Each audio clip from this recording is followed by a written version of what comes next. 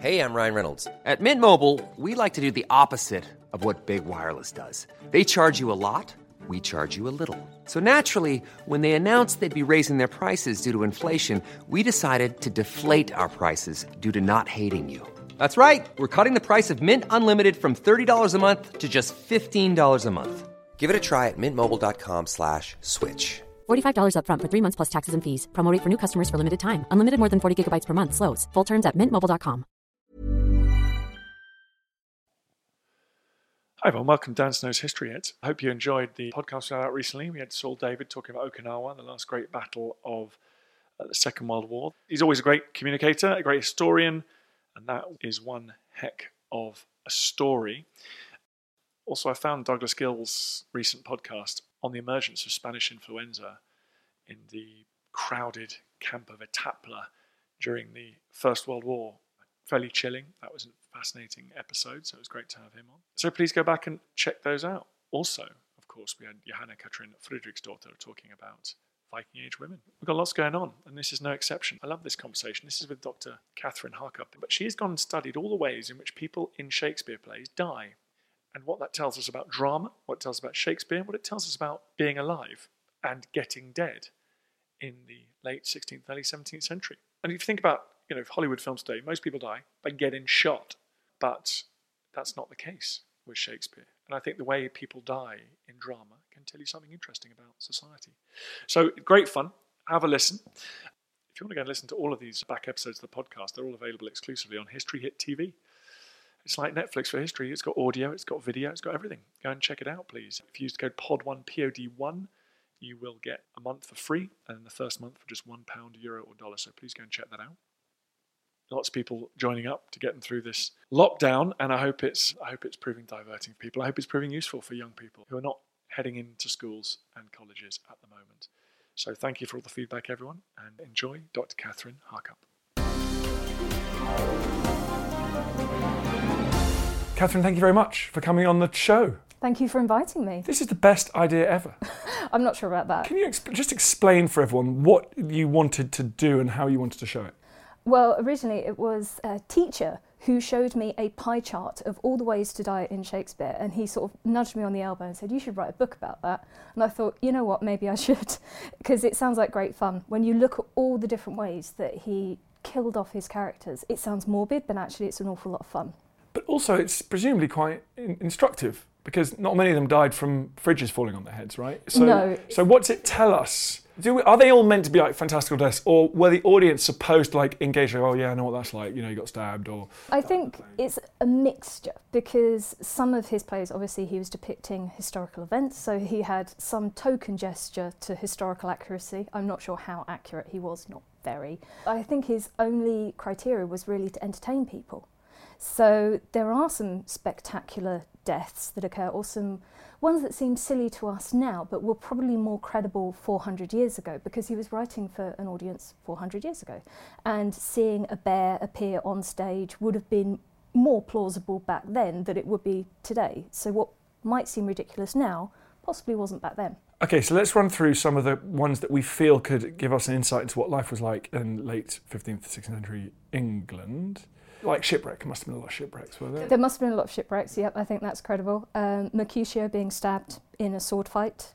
I think there was probably an awful lot of sword fights in the day. Everyone was quite angry, probably quite stressed 400 years ago, and all men were armed. So posh way of saying knife crime. Yeah, basically. Sword knife fighting. Crime of the day, yes. So yeah, I think that's believable. So young men in particular stabbed each other a lot, from all social, presumably from lots of different social groups.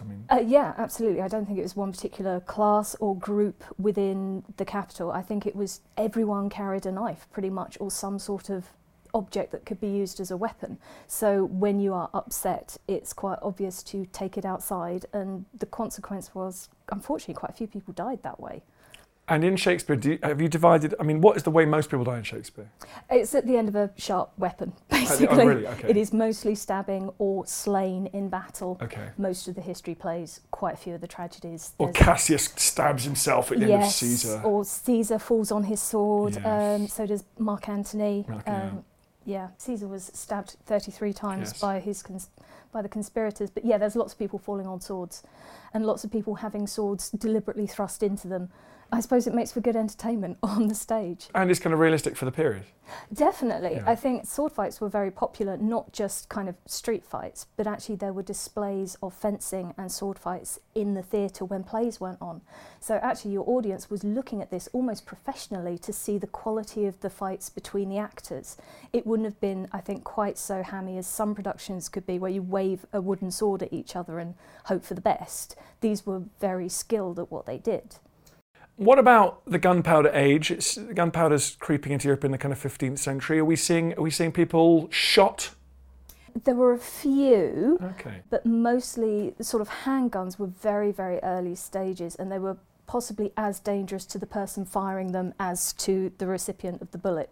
So it was mostly cannons and the destruction that cannon could cause. So a few cannonballs. Yeah, a few cannonballs knocking off bits of masonry that fall on people and things like that. Okay. Well, of course, famously, the cannon was what set off the fire that burnt down Shakespeare's Globe as well. Yes, absolutely. So very relevant to him. So drowning in shipwrecks, though? Yes. That must have been very common.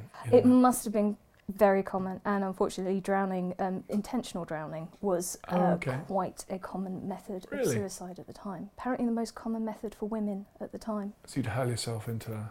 Yeah, you throw yourself into a river and hope that people would see it as an accident so that you would get appropriate burial rites, because suicide was a crime. So that's what's remarkable about Shakespeare, is how he treats people who commit self-murder. Because at the time it was a crime, your family would lose all of the money that would normally be inherited by them, you would be disgraced, you wouldn't get a proper burial. But actually I think Shakespeare is more sympathetic to people like Ophelia and Arthur in King John. So I think he's more modern attitude to that than perhaps his contemporaries. And there's a lot of falling on your sword when the alternative is just... Yeah, there is no alternative for some people. And drinking poison, which I can't recommend at all. You can't recommend it because it kills you? It will kill you, which is a weight. Bad thing. Right. And it will hurt and it will take time. So both, okay, on both. Just don't. Yeah, well, there's so much poison in Shakespeare. How much of that is... Because poison's a funny one, isn't it? Because there's so much poison in the tales of the 1st century AD Roman Empire. Like, it's almost a narrative device. Or do you think poison was a big part of people's lives in the sort of pre-modern world? I think it possibly was, because in terms of like murder and intrigue, poison there's always been something about it, because it's quite devious and surreptitious. And back in Shakespeare's day, there was absolutely no way of testing for these poisons, certainly not effectively. So you could essentially get away with it unless you were seen adding the poison to dinner or whatever it was. So I think it was probably quite a common method for some people to commit murder. The kind of Roman emperors and their wives who were bumping each other off with atropine and God knows what else. So I think it was possibly more common than we might suspect. The trouble is also it's unprovable, isn't it? It's like witchcraft. Like, they died of poison. Someone like Germanicus, exactly. Who's the imperial favourite who died. Like this, you can imagine, or like Henry Fitzroy, Henry VIII's son, illegitimate son. Like, people, presumably, the poisoner gets the credit sometimes, when in fact it's just good old, microbes. Yeah, absolutely. So it works both ways, in that a deliberate poisoner might be able to get away with it, but also someone who died of something completely accidental, someone could get the blame for it. Yeah, I'm sure there were a lot of... Because in your other life, you're a chemist, yes. overachiever. so poison, is the poison the stuff that you're particularly drawn to? Yeah, that's the more... it's all interesting, but it's what initially got me interested in this kind of work. What kind of common poisons were being used? And if you use them, is there not a symptom like, oh my gosh, your tongue's gone black, or like, he must have been poisoned? Yes, there are symptoms. So quite commonly cyanide would have been used, because it was quite easily extracted from plants that were growing readily. So cherry water is always a clue to a good poisoning. What's cherry water? Oh, there was a murder case around the 16th century, and someone used cherry water, and they'd extracted cyanide from cherry pits and given it to someone. So cyanide, it kills you very quickly. There's twitching, convulsions, not very nice. Arsenic, lots of vomiting. It looks an awful lot like cholera or gastroenteritis, so people could blame it on natural causes. So every poison has some characteristic, and modern scientists can extract poisons from bodies, they can test them, they can identify them, but 400 years ago, not a chance. So how many poisons? We got lots of poisoning in Shakespeare, do we? There's quite a few. There's less than I thought there would be. There's some very suspicious ones as well. Old Hamlet with the poison in the ear.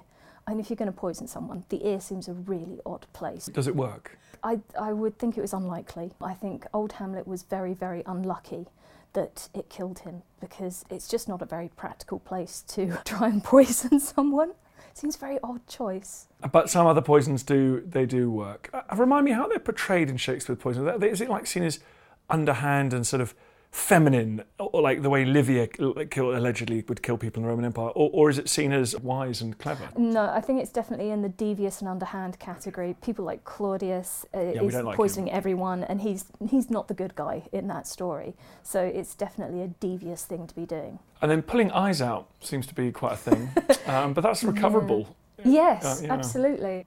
That's in King Lear, isn't King it? Lear, his son-in-law. He survives having his eyes gouged out, he's tortured, he's tricked into believing he fell off a cliff, and what finally kills him is his reunion with his long-lost son. Oh, there you go. So yeah, what about deaths of broken heart and being forlorn and all that sort of stuff? Is that...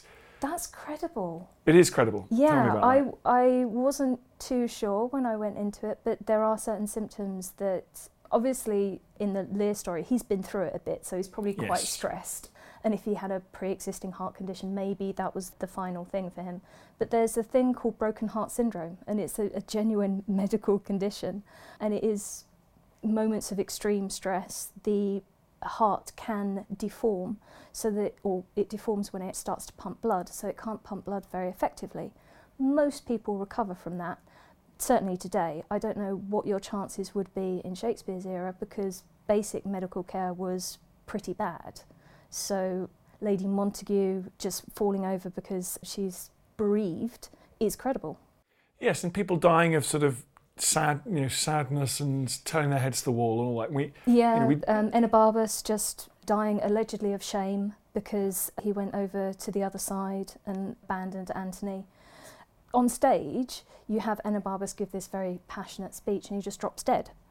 But actually, Shakespeare wasn't kind of making stuff up, making a dramatic end for this guy. This is apparently what happened. He just dropped dead, and at the time people said it was from shame. And maybe it was the stress of realising he'd done something terribly, terribly wrong and betraying Antony. So we're saying that there's obviously a physiological, it's probably pressure on the heart, or... I don't think they actually know the detailed physical cause of things like broken heart syndrome, but certainly emotional stress. We all know that stressful situations can cause a physical effect. You know, fans seeing their idol on stage or on the street and they faint from, just excitement. So if you take that to an absolute extreme, you can see how it could have a serious effect. So do you think this is, again, coming back to that first point, but is this all just sort of tragic, people dropping down all over the place?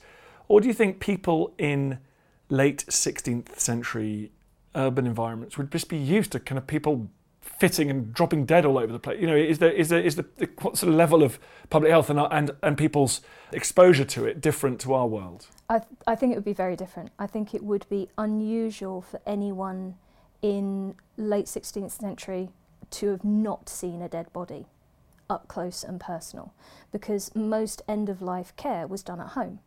Friends and families visited and reassured the person who was dying. They were there to care for them in their last moments. Today, most people die in a hospital, and it's professionalised, and a lot of the detail is screened off from us because, I don't know, we're being protected from something maybe.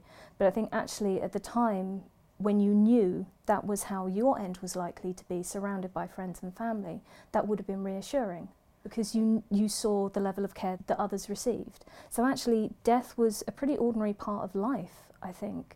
Much more, well, I say that, I think it's just very different today. We talk about death all the time, but in a very different way. We see car accidents, we talk about viruses spreading across the globe, but we don't see the bodies. It's all sanitised, we see numbers. I was deep into my 20s before I actually knew anyone intimate who had died and saw a dead body, deep into my 20s. I think it's quite a strange thing that we have today, especially in the West, that we're not exposed to that, because in the vast majority of cases it's distressing because you're losing someone you love, But actually the process of dying, it's just a slowing down and a slow shutting down of the body. And it's something that you could reassure the person who's dying, and you also gain that reassurance for yourself. There would be, as well as domestic citizen, but presumably there'd be public. I mean, I'm just thinking suddenly about when Queen Elizabeth, long, bless her memory, let her whole crews that had fought against the Spanish Armada basically starve to death the following winter by laying them all off and not paying them.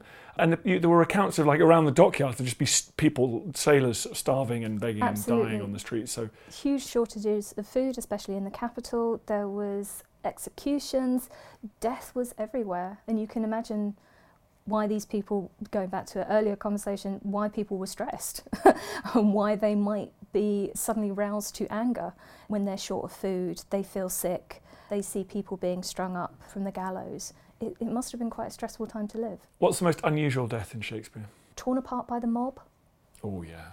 That's quite weird. Who is that? Cinna the poet and Julius Caesar. Julius Caesar, yeah. They get the wrong Cinna. Okay. You don't actually see it on stage. You don't see it, do you? Yeah, you're told about it. Because I think actually if you start, you could fake all of that. You could make fake limbs and stuff and strewn a lot of blood around. But actually it just becomes farcical, and you don't want your audience to laugh at that point. True, I would be laughing at that point. Okay, so other totally bizarre death. Trying to think. There's a struck by lightning. Oh, that's good. Yeah, it's in Pericles, which isn't often staged. Does anybody die from cancer? No. Isn't it funny? If you think about modern drama, I guess it's heart attacks, cancer, and then gunshot wounds, maybe, if we're trying to be all dramatic. Virtually none of that. Very strange. And there's a few natural causes, not many. Catherine of Aragon. I've never watched Henry VIII. Yeah, she gets very sad ending. Her life is slowly ebbing away, and her eyesight's failing, and she's struggling to get out her last wishes. It's all very sad. But yeah, that's quite rare. And as far as I can work out, there's only one character in the entire canon that dies in a hospital. Ooh, who's that? It's Nell. So it's one of the gang from Falstaff's pub where he hangs out. Wow, so it's, good old Nell. Yeah, good old Nell. Well, not really. I say good old Nell, no, it's probably not a great place to go. Probably she did die of syphilis in a hospital. Right, rather unpleasant. Poor old Nell, yeah. Yes. Okay, well that is amazing. The book is called Death by Shakespeare. Everyone go and buy it, everyone. It's brilliant. I feel the hand of history upon our shoulders.